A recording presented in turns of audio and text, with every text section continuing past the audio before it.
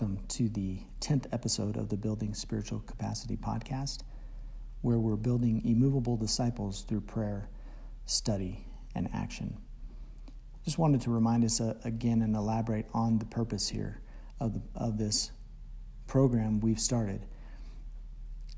Our goal here is to build people who are followers of God, who understand who God is, understand how God works with his people, and understands how he communicates with us.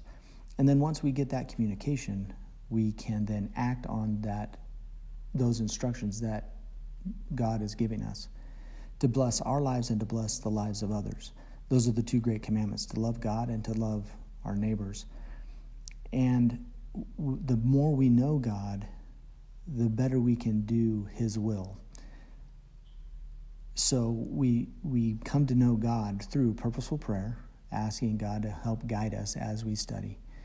Intense study, which allows us to really understand who God is and how he works with us, how he communicates to us. And then once we get those communications, because you'll get the inspiration when you're studying, when you're praying, you'll see God will communicate with you through his Holy Spirit, give you ideas, give you feelings, give you suggestions in his own way to behave and to act in certain fashions. And then as we do that, we'll draw closer to him and we'll bless the lives of others. In this 10th episode, we're going to focus on the Army value of respect. And specifically, we're going to look at how Queen Esther displayed this value in her experiences in the court of Ahasuerus or Xerxes, however you want to refer to him, depending on the name you're using, depending on the language or the culture you're in. But she's interacting with him, and her interactions with him, she displays a respect for her father, for her people, and for her God, as well as to the king.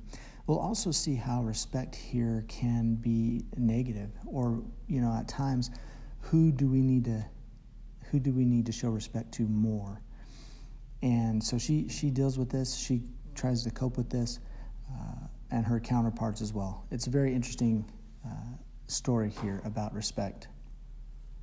Really, the entire book of Esther is, but we're going to focus on a few chapters, chapter 2, chapter 4, chapter 5. And these will help us to inform us on how she displayed this value of respect. Our points to ponder for this episode and for these passages of Scripture is, how did Esther walk that fine line between the respect for God and her family and her king? And in what ways was she challenged, and what ways was she blessed?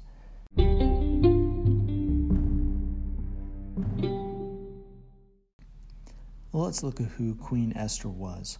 She was a woman from the kingdom of Judah, and at this time, the Persians reigned in the region. They conquered the Assyrians, or the Babylonians. The Babylonians had already conquered Jerusalem and brought into their community and into their region, into their culture, they brought Jews and people from all sorts of different societies and cultures.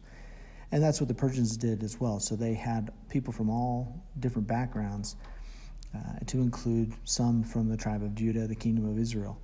And Esther was one of these political refugees, if you will, along with her adopted parents. Her adopted father was named Mordecai. Mordecai was basically her cousin. It says that Esther was the daughter of Mordecai's uncle. So Mordecai takes her in and raises her. And then at a certain point, there's some consternation in the kingdom. One of the queens displays, actually, we talk about respect. She displays a sign of disrespect that was concerning to the male leaders at the time. And this is an interesting dynamic. I was reading an article about it earlier today. And it's an interesting dynamic when we look at it in today's day and age where there's more equality. We're still working on that in various communities, but between the genders. But in this case, one of the queens refused to come see the king, and he got upset with her. He basically banished her, and so they needed a new queen. They invited women from all sorts of backgrounds to come into the king's household, and then he was going to choose one of them. Long story short, he chooses Esther. She pleased the king, and she ends up in the king's court, in the king's house. As part of this, Mordecai, who is the one who brought her in, he's also part of people that hang around in the court, if you will. So this comes into play a little bit later as we talk about the whole situation. But Esther is selected as one of the queens, if you will, here. So she's brought before the king, and she becomes the queen. But Mordecai specifically asked her to not reveal where she's from. She is from the kingdom of Judah, but at first he asked her not to do that. Now, again, this is at a point here where Esther decides to honor her father. She does not reveal to the king initially that she's from the tribe of Judah or where she comes from. Mordecai is obviously attuned to, as part of his kind of position here in the court, he's attuned to the maybe some of the political dynamics and perhaps some discrimination that may come to the people of Israel. And so he doesn't want to draw any attention to that. So he asked her, okay, now you're the queen. Don't say anything right now. So here she honors God. She honors her father, which is also honoring God. So keep in mind, one of Moses' top 10, as I like to say, is honor thy father and mother. And although he was an adopted father, if you will, he was still her father. And so, so Esther, as a good daughter who obeys the laws of God, and she honored her, she respected, I should say. We're using the word honor and respect somewhat interchangeably today. Honor being a different army value, but we'll kind of use them interchangeably here. She respected Mordecai's wishes, which was in accordance with respecting God's laws as well. So she does not reveal who she is and what her background is at this time.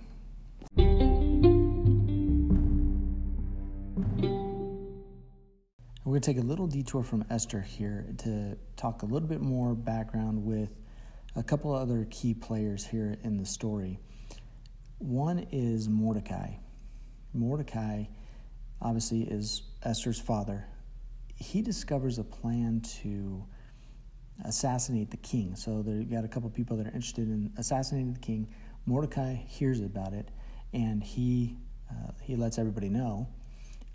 And it turns out, his information is accurate, and everything goes well. They prevent the assassination of the king.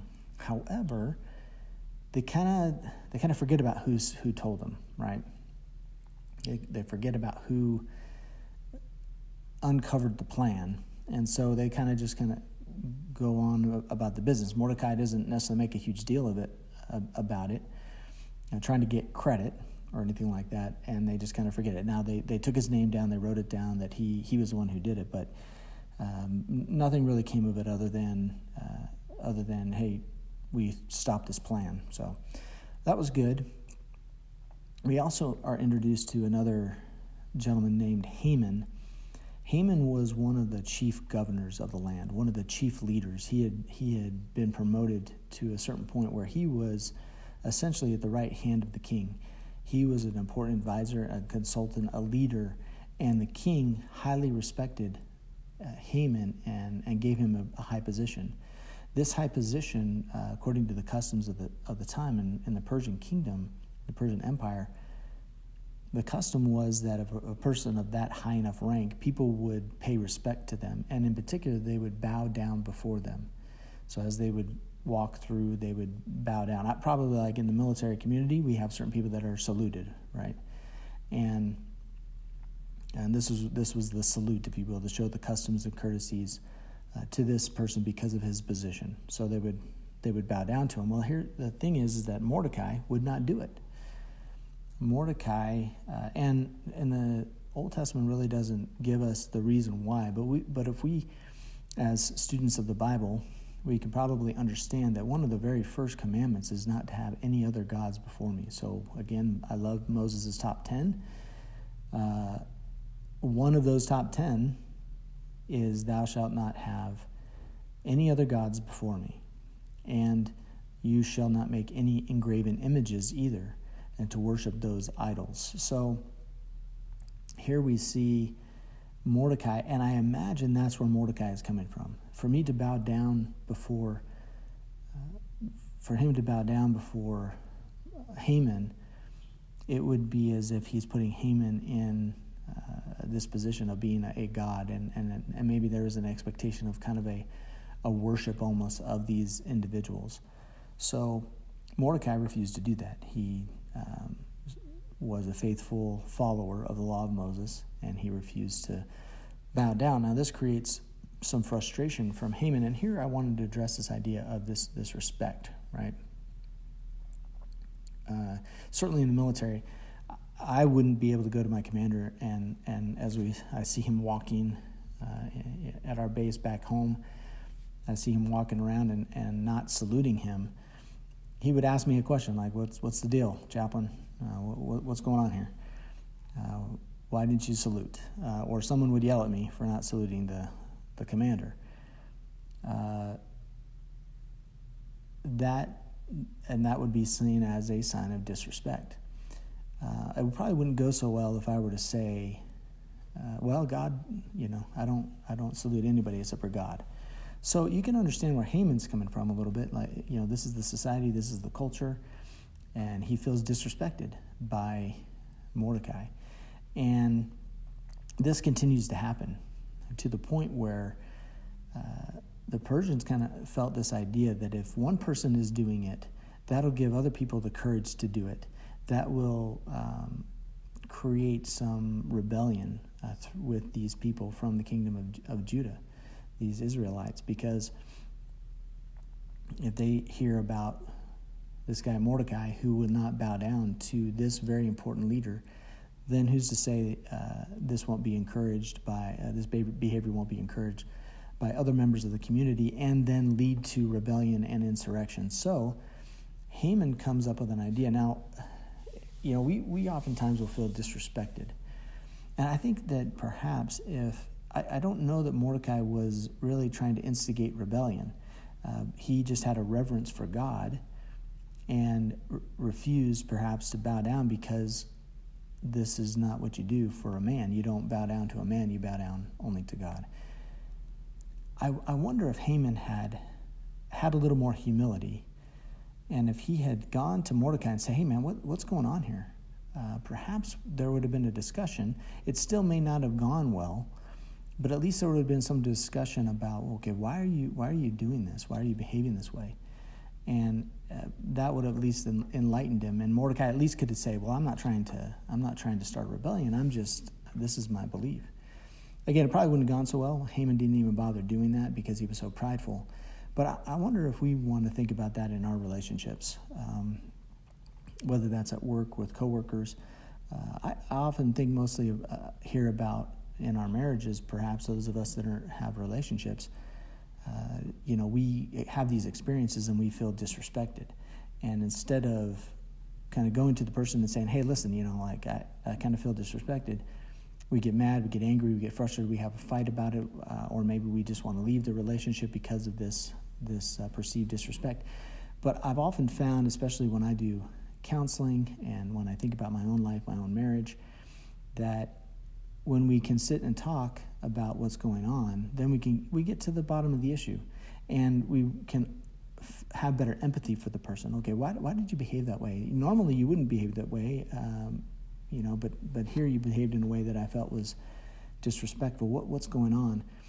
I think that'll help us understand our partners, the people that we work with, whoever it is, and will help us to smooth those things over. It also gives us an opportunity to display some more humility ourselves and to show that respect in both directions. Instead of responding with, you're disrespecting me, so I'm going to disrespect you, perhaps we can shift that and go back to the golden rule, which we talked about a few weeks ago, and show greater respect to each other. But Haman doesn't do that, and it actually just kind of escalates. So because Haman is fearful that this behavior by Mordecai not only is disrespectful to him, but he kind of builds it up and escalates it to a point where it's probably not accurate. And again, we do that in relationships too. We get disrespected, and then we start going down a path where we're like, well, if they can't respect me in this, then what about this, and what about that? And this is not appropriate. And so then we do what's called catastrophizing. We make the worst out of it, and maybe and usually worse than it actually is. So this is a challenge that we run into in our own personal lives, and this is what Haman is experiencing here. Instead of trying to reconcile and figure out what's going on, he decides to retaliate, and he makes it even worse because, again, one guy, especially in that time frame, there's no social media, there's no instant communication, that the word would spread so quickly that one guy was not bowing down to Haman would spread to the whole empire and cause an insurrection. I don't know how likely that is, but Haman was concerned about it. He goes to the king, and he tells the king, we need to kill everybody that comes from this particular culture, the people from Judah, the people from Israel. These are the people, we just need to get rid of them because they're going to cause problems for us all over our empire. And that's where we kind of come back again to Esther at this moment, because this law has been written, a decree has been given that the Jews will be killed, and he appoints a certain day that if anybody has any problem with them, they can go ahead and kill the Jews in the empire. And this is where we find Esther again, and her opportunity to show respect to her people and to her God, to her father, in the face of pretty serious consequences.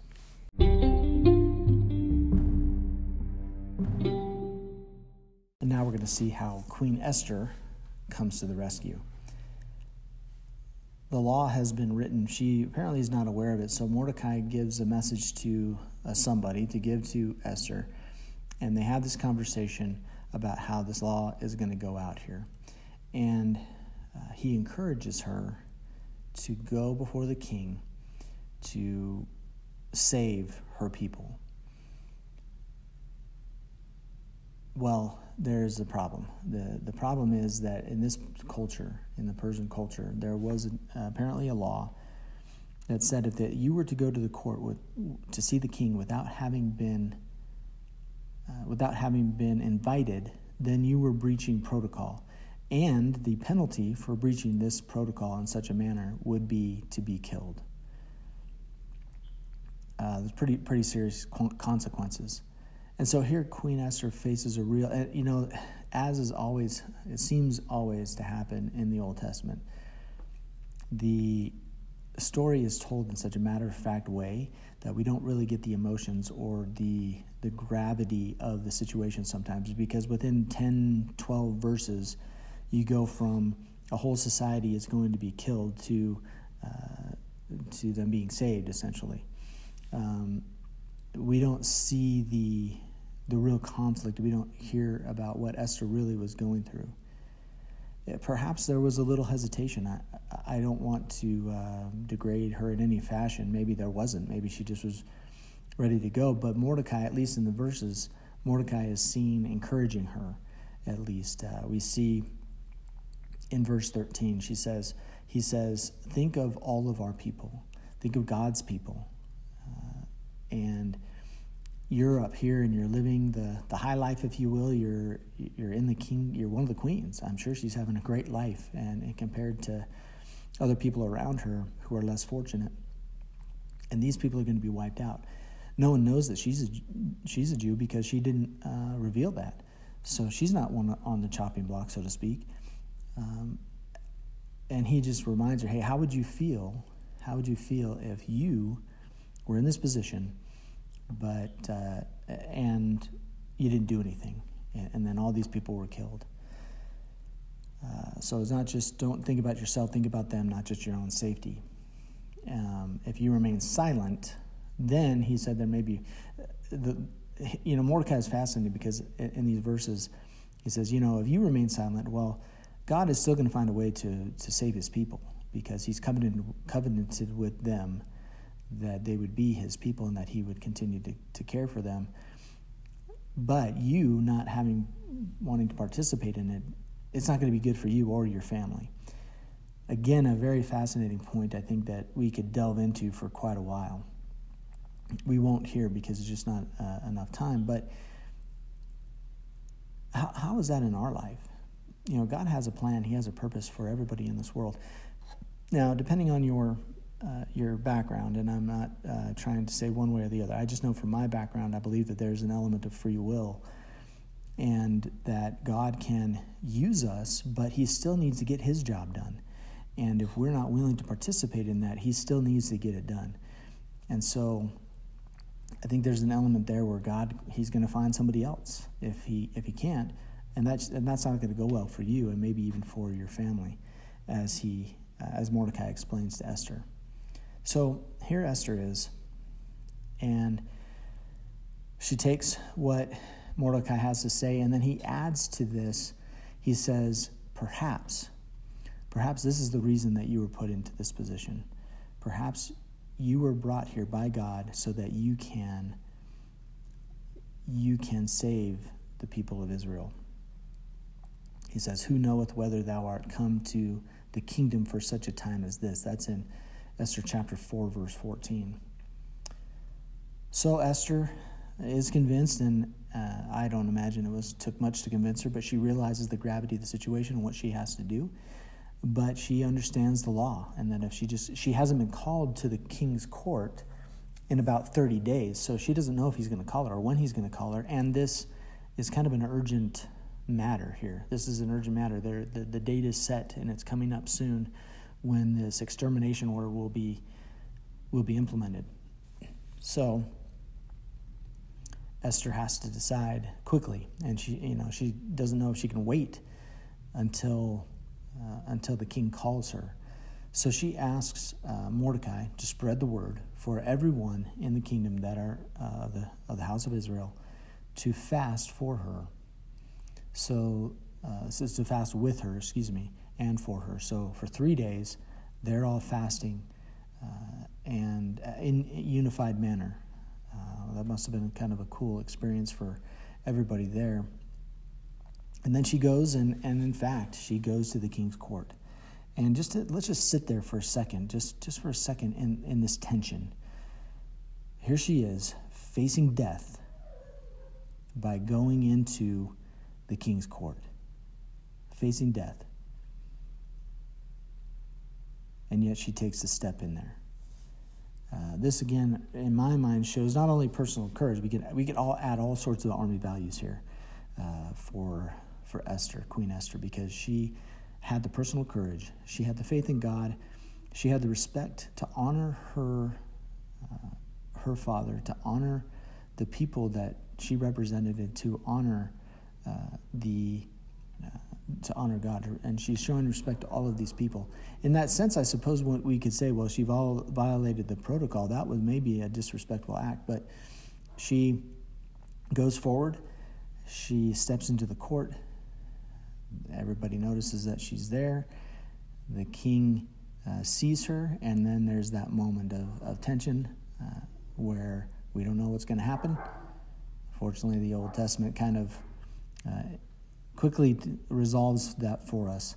And the king holds out his golden scepter, which was the sign that she is accepted into the court and that she'll be allowed to speak. What a relief. And then the king tells her, whatever you want, you can have anything you want. The king is pleased with Esther, and he says, you can have anything you want, up to half the king. Whatever you ask me, I will give it to you. What courage to show that respect for God, for her people, for her father, and to face the king to get an audience with the king at the penalty of death. What more could you ask of somebody in this situation? I think she would have made a great soldier.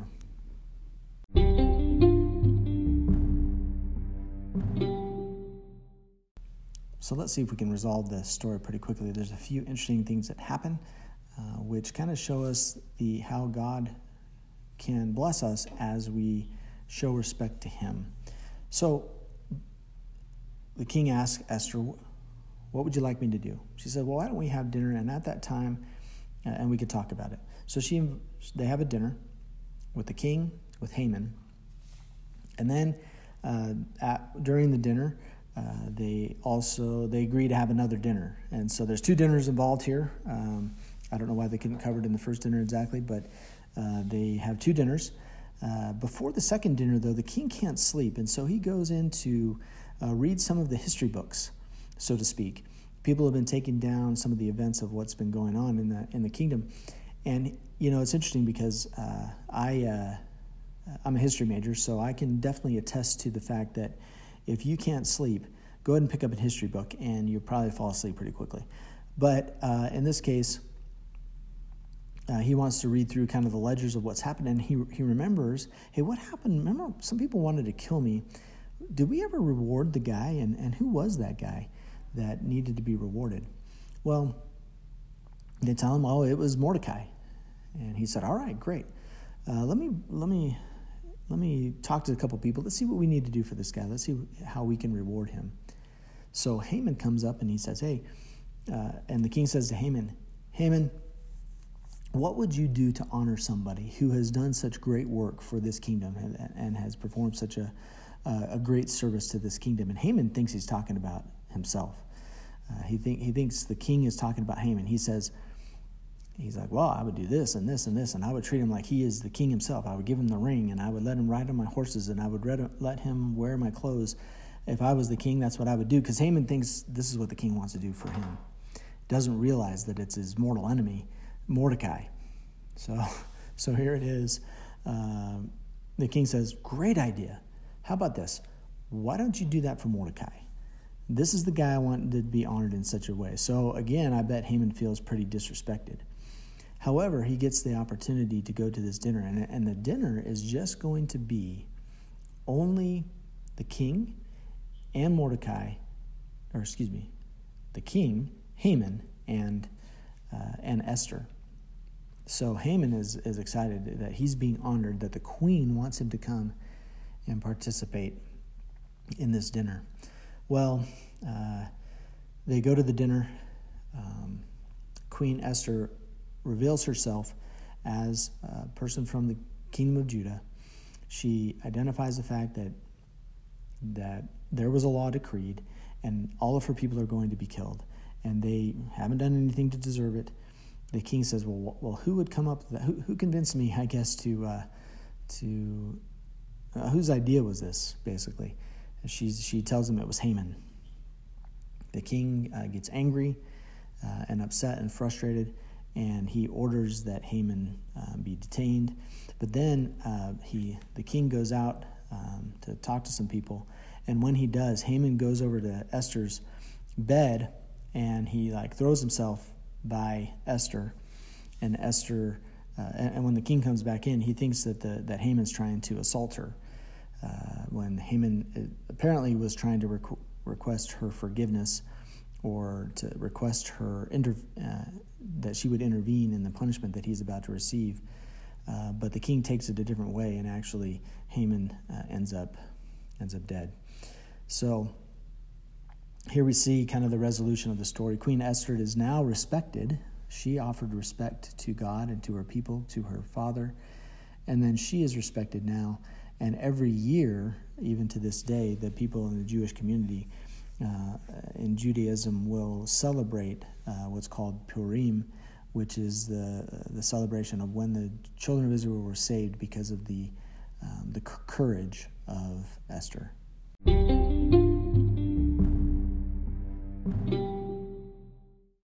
Our immediate action for this week was to reach out to the mothers in our lives and express to them how much we respect them and we love them for all of the things that they've done for us. As I record this, of course, the next week is Mother's Day, so this is a perfect time to do this. So I would encourage you to reach out to your mothers, whether that's your birth mother, your stepmother, the mother of your children, or a friend's mother, or all the above, whoever it might be, and let them know how much you appreciate them. Just as Esther showed respect for her father Mordecai, we can do the same to the mothers in our lives this week. And make sure you tell people about it. You have those accountability partners as you set these goals to complete these actions. Let them know how you're doing completing these tasks. In our next episode, we're also going to focus on a mother who displayed selfless service. Selfless service being, of course, another one of the Army values. And in 1 Kings chapter 17, there's a widow in the midst of a very difficult crisis who is asked by one of God's servants to provide service. And she does that, and God blesses her for her efforts.